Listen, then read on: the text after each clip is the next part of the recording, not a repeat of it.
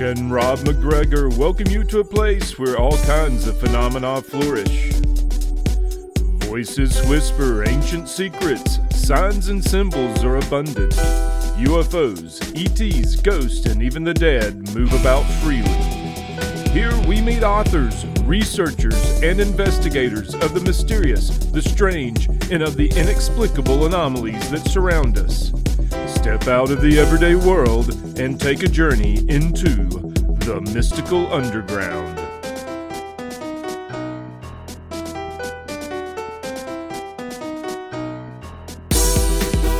Welcome to the Mystical Underground. Thank you for joining us. This is Rob McGregor. And Trish McGregor. And our tech magician, John Posey.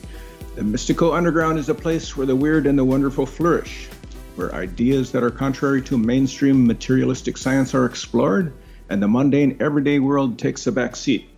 You can go to our website, phenomena111, to find out about our nonfiction books, including the most recent one, Phenomena, Harnessing Your Psychic Abilities. And you can visit blog.synchrosecrets.com, where we make our regular posts. We were going to have our second part of the interview with past life therapist Carol Bowman today, but we're going to do something a little bit different. John Posey is going to be coming in, and we're going to be talking about some headlines. John?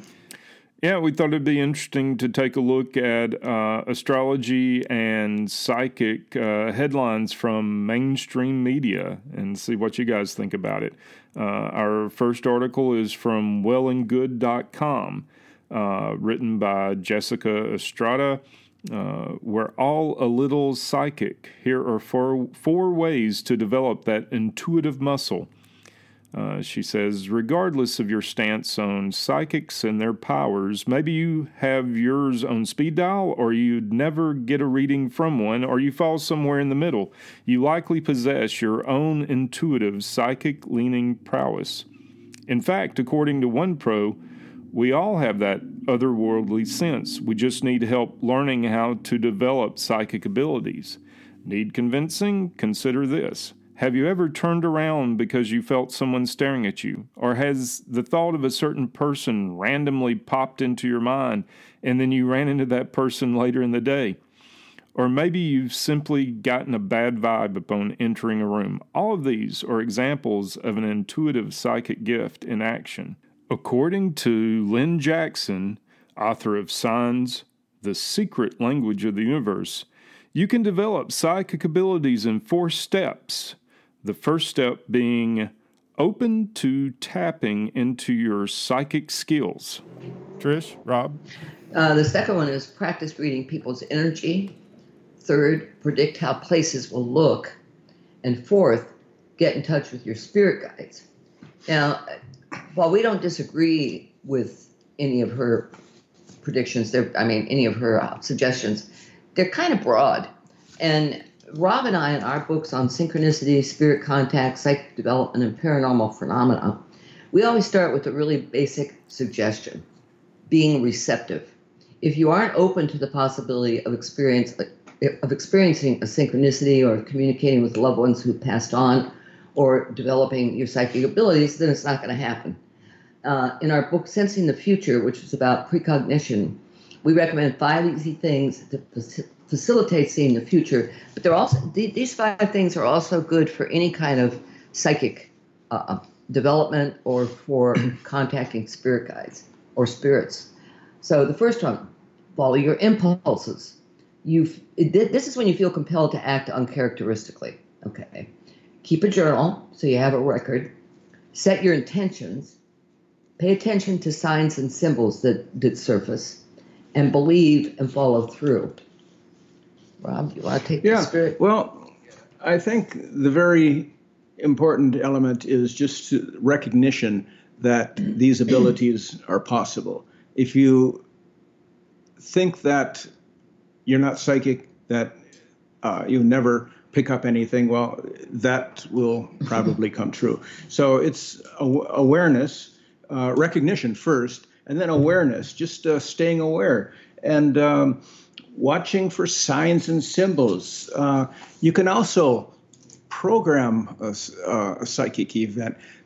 Or a synchronicity. Or you can create that inner climate. Right. But ask a question that you want answered. Go out into the world. Maybe not these days, going too far out into the world, but watch for the first unusual thing that happens. And you think of it as a symbol. Maybe it's something you pick up on the radio or on the television that's on, and use it, interpret it to answer your question. And sometimes some of these signs and symbols happen through animals. So let's say you walk out to your driveway with this question in mind, and a dead bird falls out of the sky at your feet. Okay, that's kind of freaky, but it may be a sign. So take note of what kind of bird it is, of course, and bury it and do a ritual for it. And then look for the etheric meaning for that bird. And also, one of the basic things is to overcome fear that if you pursue such means of cognition, looking at the world through intuition, that there's something wrong with that. Sometimes some of us have been raised in religion where that type of activity is frowned upon, seen as diabolical or whatever. So we got to get past that. And also, it's important to set an intention and to pay attention to whatever comes up, and then just let it go, though. Just no tension. So watch what comes out. Okay, our next headline is from Ladders.com, written by C.W. Headley. The most successful CEOs tend to have these zodiac signs. The path to success is an infamously elusive one. With so many critical factors to account for, meta-research stands as our most attested compass. With the help of a new paper published in Business Comparison, Ladders reviews all of the similarities that separate eminent individuals from everyone else. Ladders took a look at the original list from Pilot Fish Media's research on the most influential brands on social media. They then used sources such as Wikipedia, Bloomberg, Forbes, and Crunchbase to find out everything from birth dates to when they first became a CEO. They also took a look at numbers of social followers by looking at Facebook, Twitter, and Instagram accounts. The methodology concluded that the average successful CEO is an American male around the age of 55 who achieved the highest rank within their firm's roughly 14 years prior to receiving a position, the CEO position. They are also a Harvard alumni and carry an MBA and are a Taurus. So to break it down, they looked at social awareness, the ability to cultivate an online following, which translates to boardroom leadership skills, the age of innovation, that founders tended to start their professional journeys much earlier in life with a median starting age of 28, and star power, which is the name of our companion podcast here on the Mystical Underground, which suggested that Tauruses are ahead of the game. Taurus is a zodiac earth sign bearing the insignia of a bull with pointed tusks. The astrological symbol is said to invoke a sense of loyalty, ambition, patience, and practicality. The largest share of successful CEOs also happen to belong to this celestial spirit animal, just ahead of Leo's, sign associated with innovation and extravagance. So Taurus is 8, Leo 6, Pisces 5, Scorpio 5, Virgo 5, Aquarius 4, Gemini 4, Libra 4, Capricorn 3, Aries 2, Cancer 2, and Sagittarius 2. So what do you make of that? Well, I have problems with this article. First of all, I think they use this zodiac thing as a way to attract people, because your success in life isn't determined by your sun sign. I mean, it helps. So let's take a look at Mark Zuckerberg, who in this article comes in third. this is a list of the youngest successful CEOs. Zuckerberg comes in third behind Kylie Jenner with Kylie Cosmetics, and even Spiegel, who created Snapchat. Okay, in Zuckerberg's chart, his Taurus sun falls in the 9th house, which rules, as well as other things, publishing, broadcasting, your worldview, your philosophy. Okay, but I think the source really of Zuckerberg's genius in his 2nd house, which is money, finances, he has 3 planets: Pluto, Saturn, and the Moon, all in Scorpio. Scorpios tend to dig really deeply for their answers. They don't give up until they have an answer. The Pluto in Scorpio gives him personal power. Saturn in Scorpio gave him the ability to create a structure. And the Moon in Scorpio gave him basically the instinct, the intuition to create his vision. Now, he also has Mars in Scorpio. Mars is your motivation, your action, your physical energy. And his is in the 3rd house of communication. Well, what is Facebook about? It's about communication. Now, I think he also has some other really kind of cool things in his chart that don't have anything to do with the sun. Okay, Jupiter, which is your luck and your prosperity, forms a beautiful angle to his natal Venus. Now, Venus is about the arts. It's about women. So over the years, he's also gotten help from women. I don't know in what context, but we're going to assume that it's professional. He also has Virgo rising. Now, Virgo is the most detailed. Virgos are masters of details. So my sense of this chart is that here he had the vision. Then he had this stuff in Scorpio that enabled him to build a structure and to know where he was going. And then he had this Virgo rising, which gave him the grasp of details. Now, let's compare his chart to Stephen King's. Now, Stephen King isn't a CEO, but he's certainly the king of horror, and everybody knows his name. So King is also, he has a Virgo sun, and it's in the 3rd house of communication. He also has Venus in the 3rd house of communication and Neptune. Okay, Neptune, I believe, gives him the imagination that he needs to write the kind of books he does. Venus gives him the artistic flow to his language. And the sun in Virgo, there's the detail. He also has Cancer rising. And Mars is closely conjunct to his rising. So that gives him the energy to pour out all these books he does. I mean, I don't even know, after all these years writing books, I'm not even sure how many books he's got now, but it's probably hundreds. And King, the other interesting thing about King is he has Uranus in the 11th house in Gemini. Uranus is the planet of sudden, unexpected events, and it's also the planet that describes your particular genius. So the way I interpret this, since the 11th house is about networks, the public, it wasn't a surprise that he wrote this. I think it was Carrie was his first book, and he thought the manuscript was awful and threw it out, and his wife retrieved it from the trash, and he sent it in, and it sold for $2,500. But then the paperback rights to Carrie sold for $400,000. So there you have his initial appeal to the public. So I mean, the sun sign isn't your soul. It's not the only thing. So take heart. Now here's another important thing. On this list, they have Sagittarius listed at the end. They're saying it is the 12th most, on this list it falls 12. However, Nostradamus, a different type of fame, and here we are, almost 500 years later, was a Sagittarius. Rob?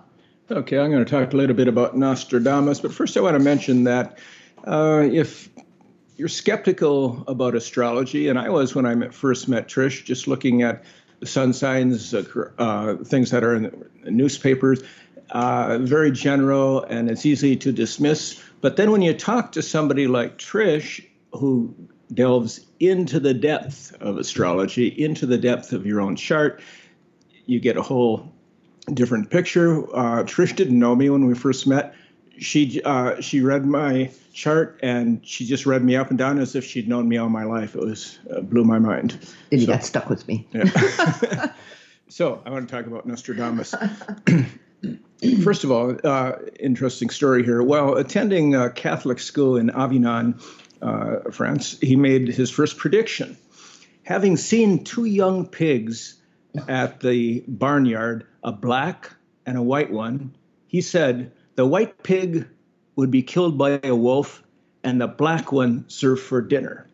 So after the rector found out about this prediction, he decided he was going to screw up that prediction. He ordered to have the black pig slaughtered and buried and to serve the white pig for dinner immediately. So the cook rushed to fulfill the order, but was told at the barnyard that the white pig had been snatched by a wolf that had entered the barn through the roof, and only the black pig was left. So unsure what to do, the cook served the black pig for dinner, hence fulfilling Nostradamus's first prediction. So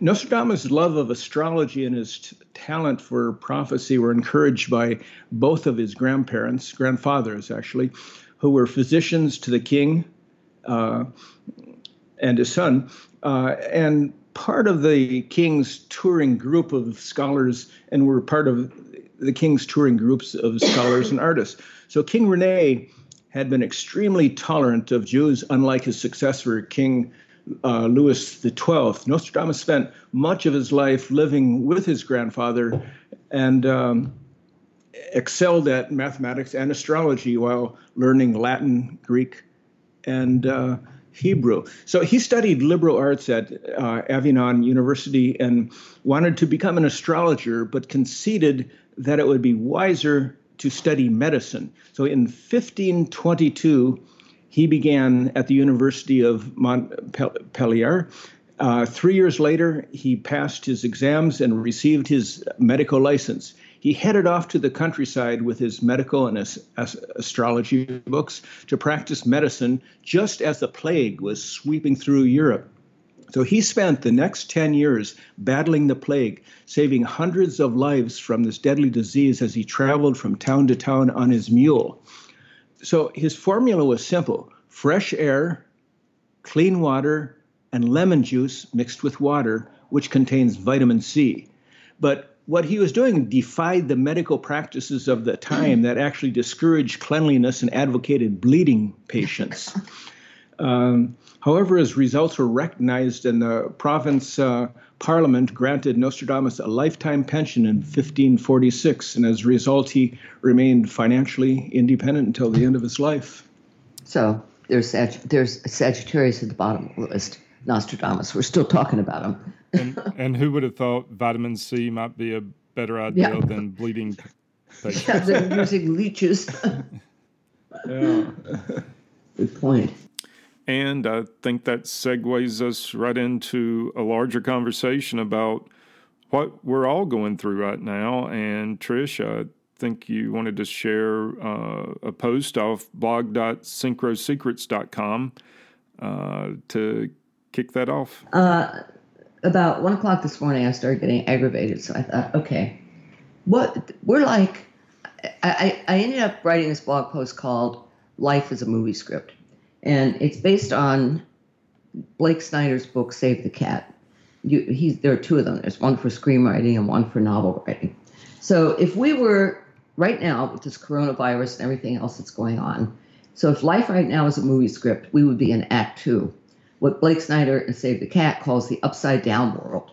Okay, this world is where the hero has left the status quo world, which we definitely have, and which may have happened on January 21st, 2017, when Trump was inaugurated as the 45th president.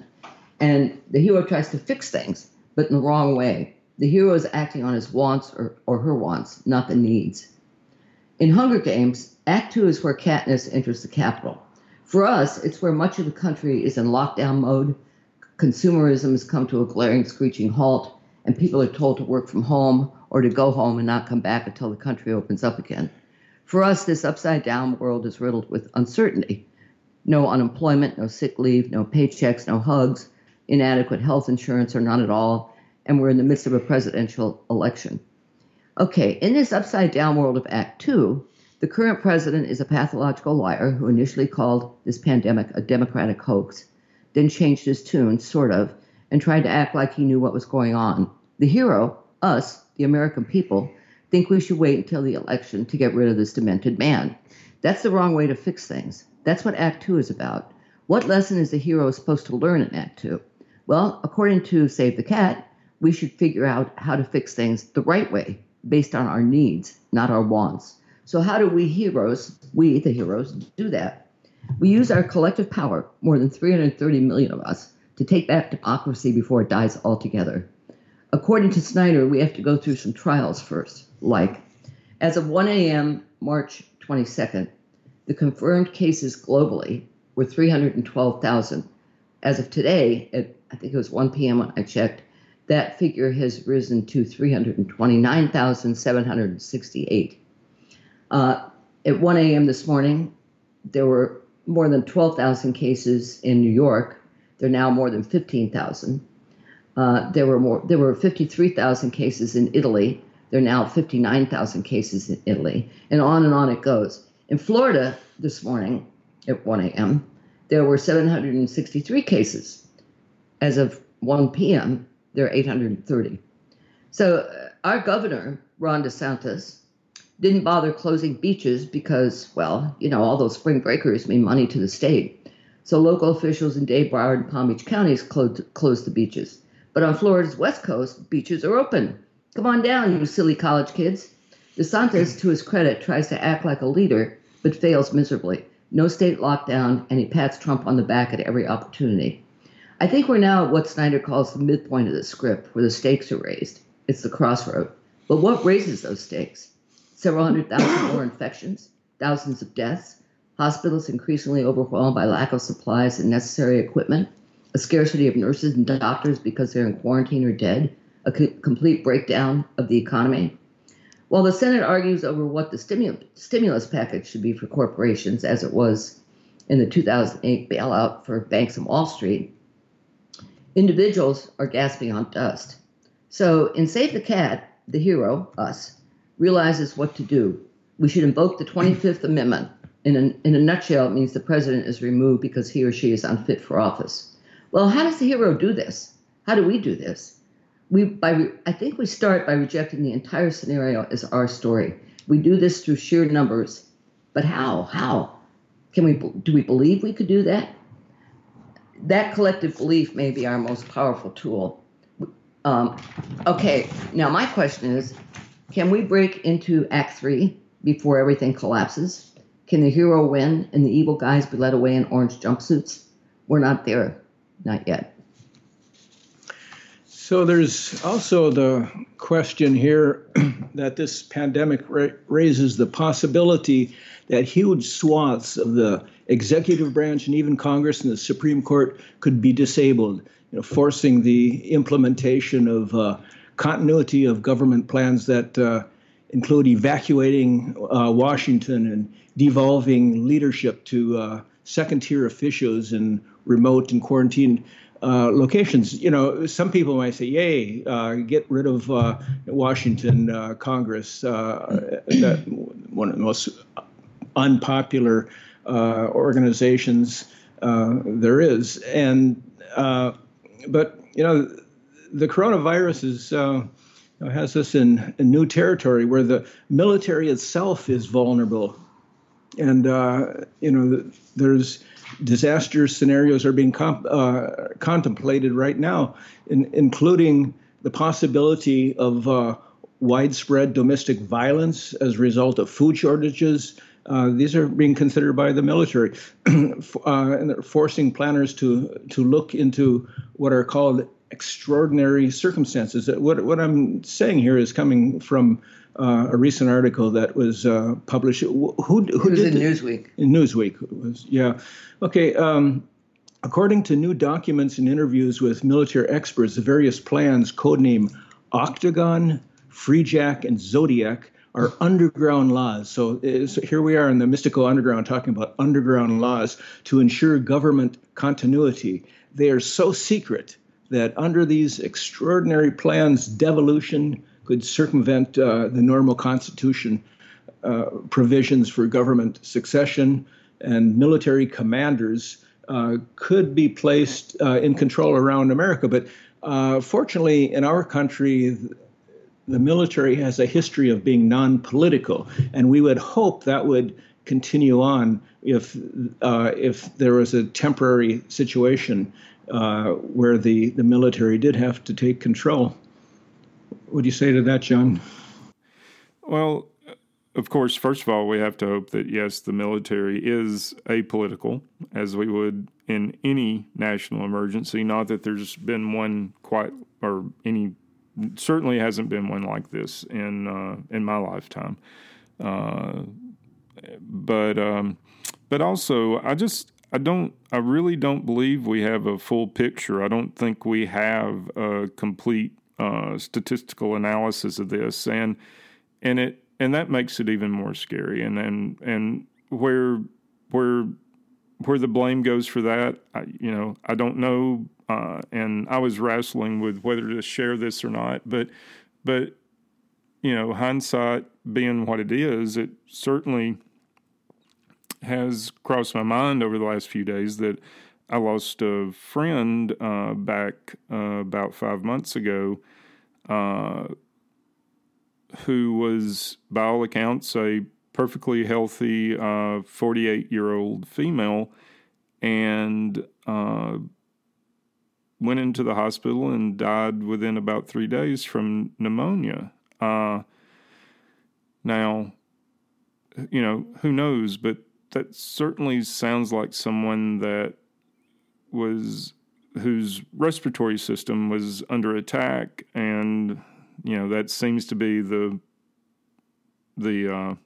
vector for the lethal cases of this virus. Now, I only bring that up to reemphasize the fact that I don't think for a minute that we have a full picture of what's going on, and so continue to ask questions and do your own research and dig and look for independent sources of information that you trust, and because the mainstream media and potentially the government, they're posturing this as that's our favorite thing. That's our favorite thing in this country is it's a war on everything. So it's a war on coronavirus. Well, this isn't an invading army. It's not like it just showed up on the West Coast 2 weeks ago.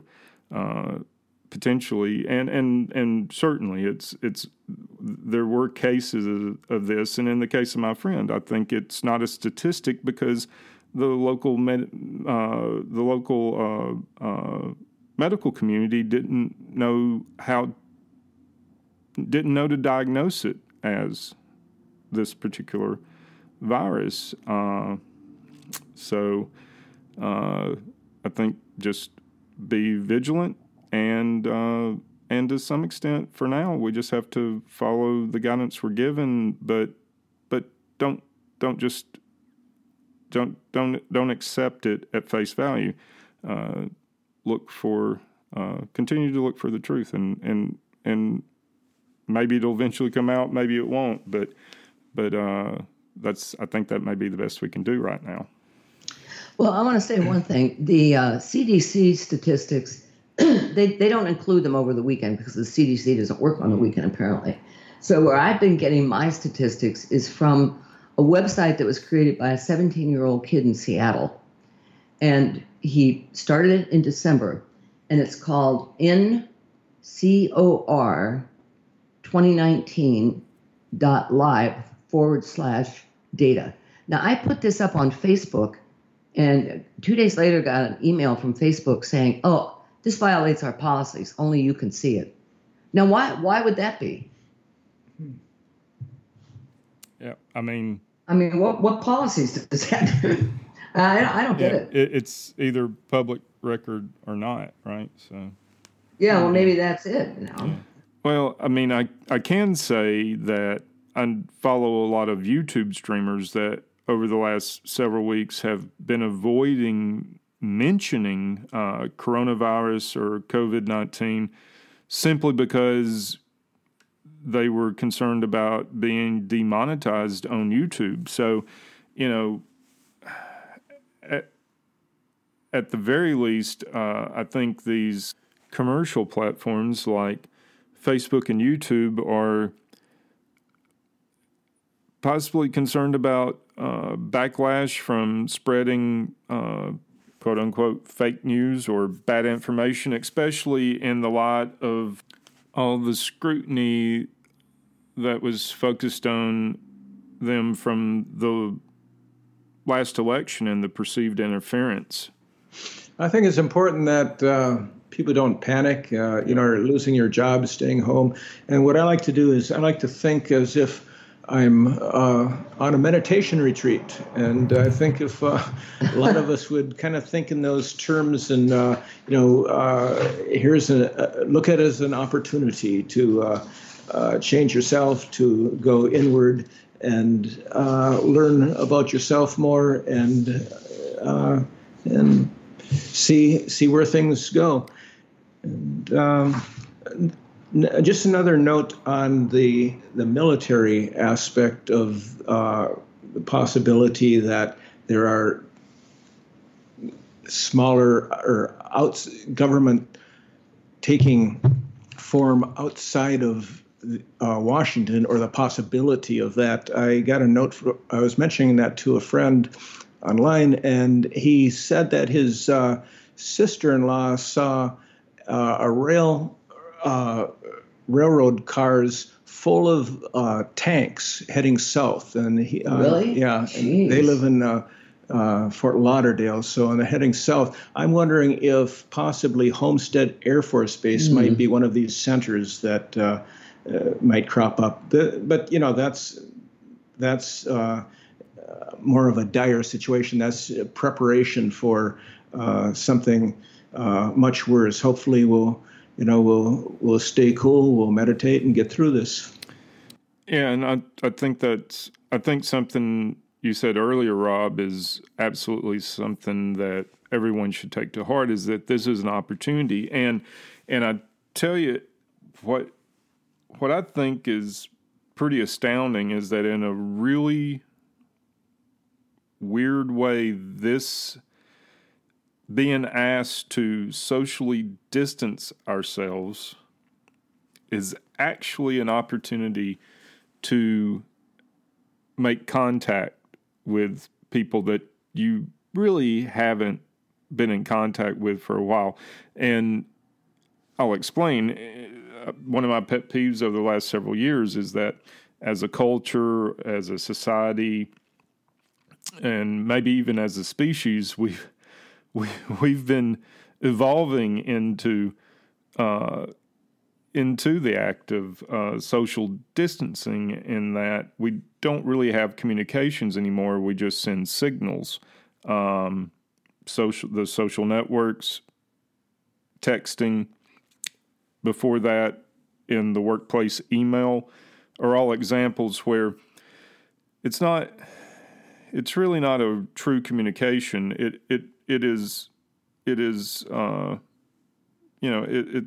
not a duplex. It is one-way communication, which is a signal. Absolutely, this is an opportunity to reach out and actually pick up the phone and call somebody. Check in on them, see how they're doing.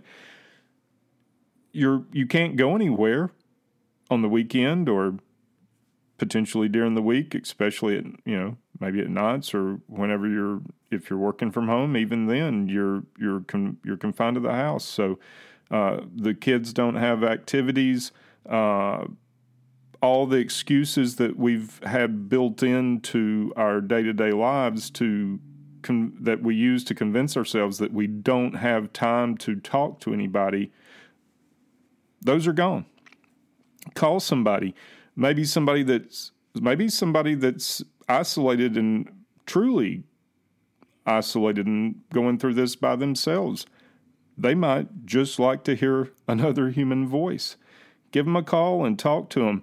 And, oh, by the way, you don't even have to pick up the phone. Sit down with your significant other and your children and have dinner around a table for a change and actually communicate with each other instead of texting them from the next room. That would be great. So that's a real opportunity. Right. I want to say one other thing, just a second. That there was a psychic who died in 2013, and one of her last books, her name was Sylvia Brown. In one of her last books, she actually made a prediction that there would be a pandemic in 2020.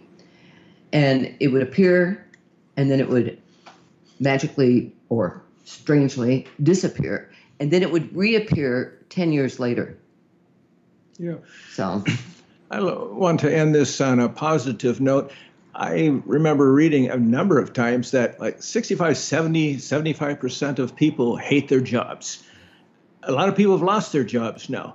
Here's a great opportunity, or temporarily lost their jobs. Here's a great opportunity to find out, think about what you really want to do in life. How can you move ahead with your own plans, your own career?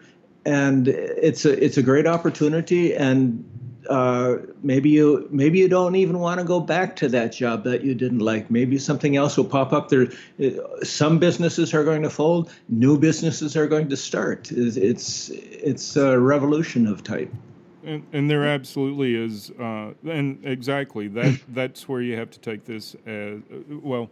It's not saying that we should just bury our heads in the sand and be Pollyanna about it, but it is an opportunity.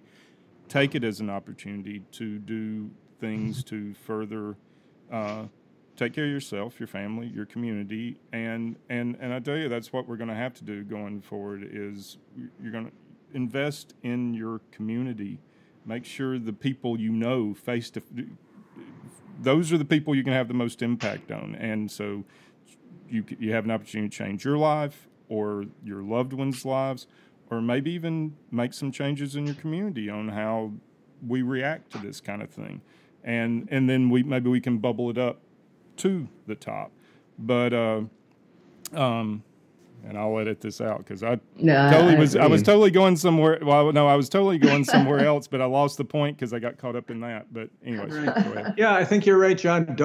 Don't sit back and wait for the federal government to provide all the answers for you. Start at home, start with friends, and work up from there.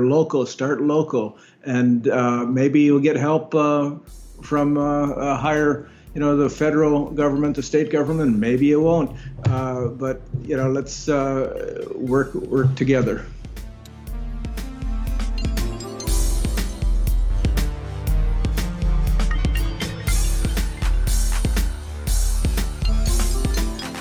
Now we're going to move into the Writer's Corner. Trish is going to talk about Save the Cat. If you're wondering what cat and why does it need to be saved, hang on and you're going to find out. Here's Trish. Okay, thank you for joining us. All right, 2 books I think that are essential for every writer are called Save the Cat, the last book on screenwriting you'll ever need, and its companion, Save the Cat Writes a Novel. The first one is by screenwriter Blake Snyder, and the second is by Jessica Brody, who used Snyder's techniques and applied them to novel writing. Snyder, unfortunately, passed away in 2009, which is why Brody took over the writing of that particular book. The Save the Cat title refers to the scene in Alien, where Ripley literally saves the cat, and that's why we love the character. What makes Snyder's techniques unique is that he pretty much takes Joseph Campbell's hero's journey and breaks it down into 15 essential beats that anyone can understand. Then he breaks down each beat and shows us how it works in movies, and Brody breaks down each beat and illustrates how they work in novels. Both books also cover how to create a hero everyone loves, for information on genres, ideas, bad guys, theme, the bigger picture. The length of scenes is also something that both books tackle. The formats of a screenplay and a novel are different, but the beats are the same. For Blake, a screenplay is 110 pages. A typical novel varies, but let's say it's 400 to 450 pages. And what both books do is give you a percentage of the story where these different beats appear. Okay, so here are the beats. The opening scene, an image, this is an image that gives us a before snapshot of the hero and the hero's world. It's 1% into the story. Here's an example. In the Hunger Games, in the first 2 pages of the book, Katniss wakes up in her home in District 12 on the day of the reaping and sneaks off to hunt so her family can eat. That's a powerful opening image. We immediately know that this is not a nice world when people don't have enough to eat. Okay, 5% in, by 5% into the story, your theme should be stated. This is the hero's need or life lesson. In the Sandra Bullock movie, Miss Congeniality, the theme is stated when Bullock declares she doesn't need to worry about being feminine because she's an FBI agent. All right, the third beat, the setup. This actually happens between 1 and 10% of the story.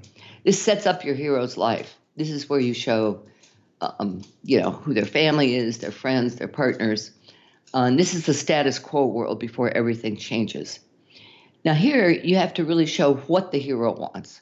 It's where we find out about what needs to be changed really in the hero's life. All right, 10% in or earlier, we run into the catalyst beat.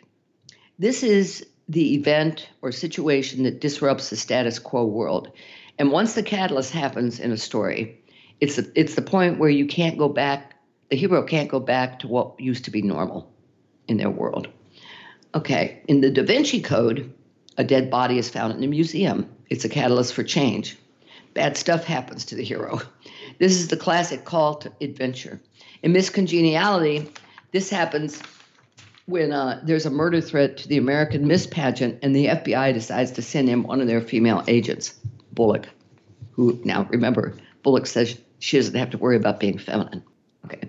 The debate is 10 to 20% into the story. This shows how resistant your hero is to change. And it really prepares your hero for the break into Act 2, into this non-status quo world. In Miss Congeniality, the preparation for this debate, for this break into Act 2, is how Michael Caine is going to turn Bullock into a sexy contestant, or can he do it at all? All right. Break into Act 2. Now, this is the opposite of Act 1. You're 20% into your story. It definitely has to happen when you're at least a quarter of the way in. In Miss Congeniality, this happens when Bullock walks out of the warehouse where they've been working on her, and she's a hot babe, and then she stumbles. So Caine kind of rolls his eyes, and he realizes, we still got a lot of work to do. In Hunger Games, it happens when Katniss enters the Capitol. This is the upside-down world that Act 2 has to represent. So in Hunger Games, Katniss has gone from a girl who's hunting for food for her family into this contestant who enters the Capitol for the Hunger Games. Okay, the seventh beat is called the B story. This is the section where your hero learns a lesson, and it's 22% of the way into the story.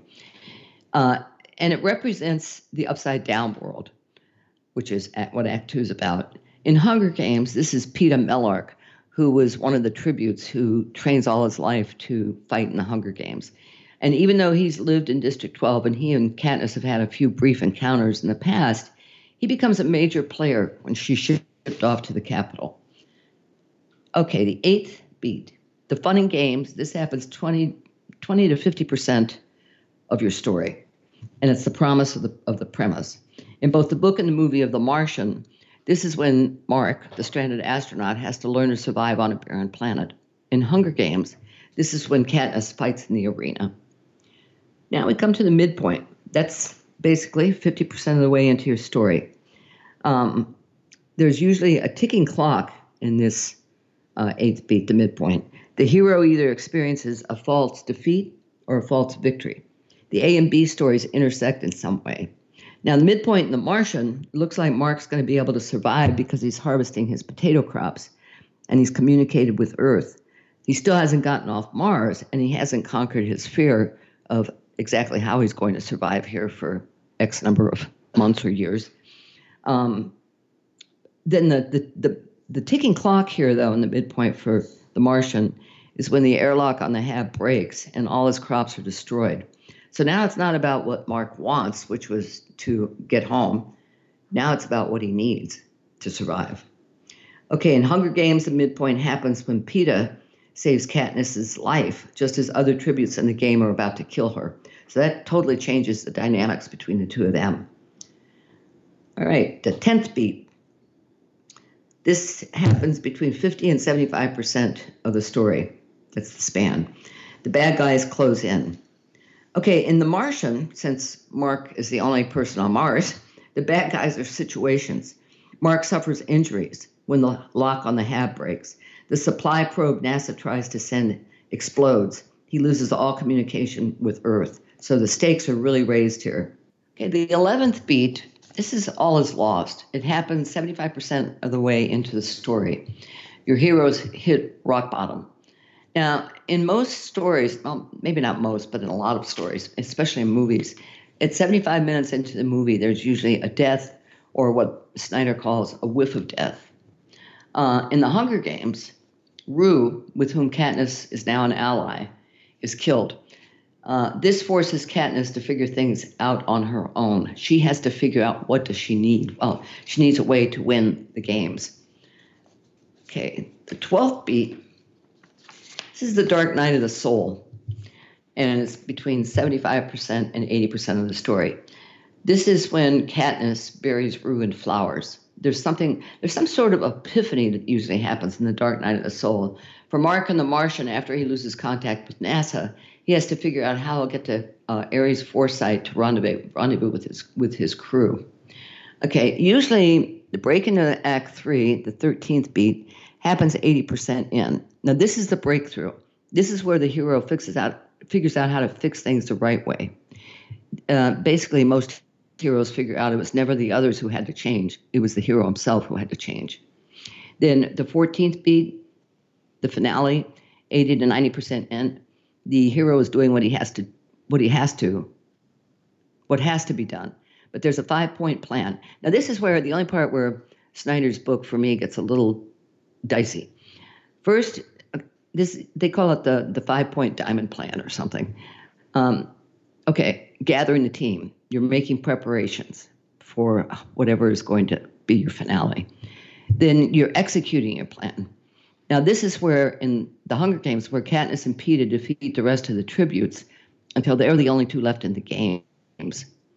And often, at this point, there's a B-story sacrifice so that the hero really shines. Then, the third part of this 5-point plan, storming the castle. The plan was never going to work. That's where where the hero finds out whatever they had planned was never going to work. After Katniss and Peeta survive the games, the game makers announce another rule change. Only one contestant can win. So this is where the hero really has to overcome their internal flaw. In Hunger Games, Katniss prepares to eat the poisonous berries, defying the Capitol and proving once and for all that she's not their pawn. The hero takes a leap of faith. In Hunger Games, it's the point where Katniss and Peeta start to eat the berries, but the game makers stop them. They've both won. So your final image is going to be the opposite of your opening image. And I can't remember exactly what that final image was in Hunger Games, but I remember that it was definitely the complete opposite of her hunting for her family. And that's it for today's Writer's Corner. Thank you for joining us. Thanks for joining the Mystical Underground. Listen to the podcast at www.themysticalunderground.com. Subscribe to the podcast on Apple Podcasts, Spotify, and Google Podcasts. Follow Trish and Rob on Instagram at Trish and Rob McGregor. Follow us on Twitter at TheMysticCast. Visit the blog, blog.synchrosecrets.com, or visit the book site, phenomena111.com. Send us email, podcast@themysticalunderground.com. And until next week, thank you for listening, and stay mystical.